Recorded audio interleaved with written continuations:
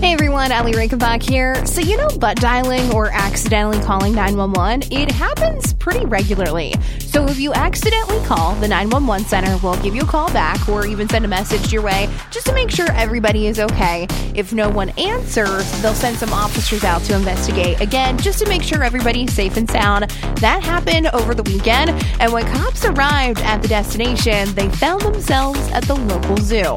The deputies soon realized no person made the phone call. No, instead, it was a capuchin monkey named Route. He had apparently picked up the zoo's cell phone, which was in a golf cart that's used about the property. Route was just trying to execute the start of his escape plan, if you ask me.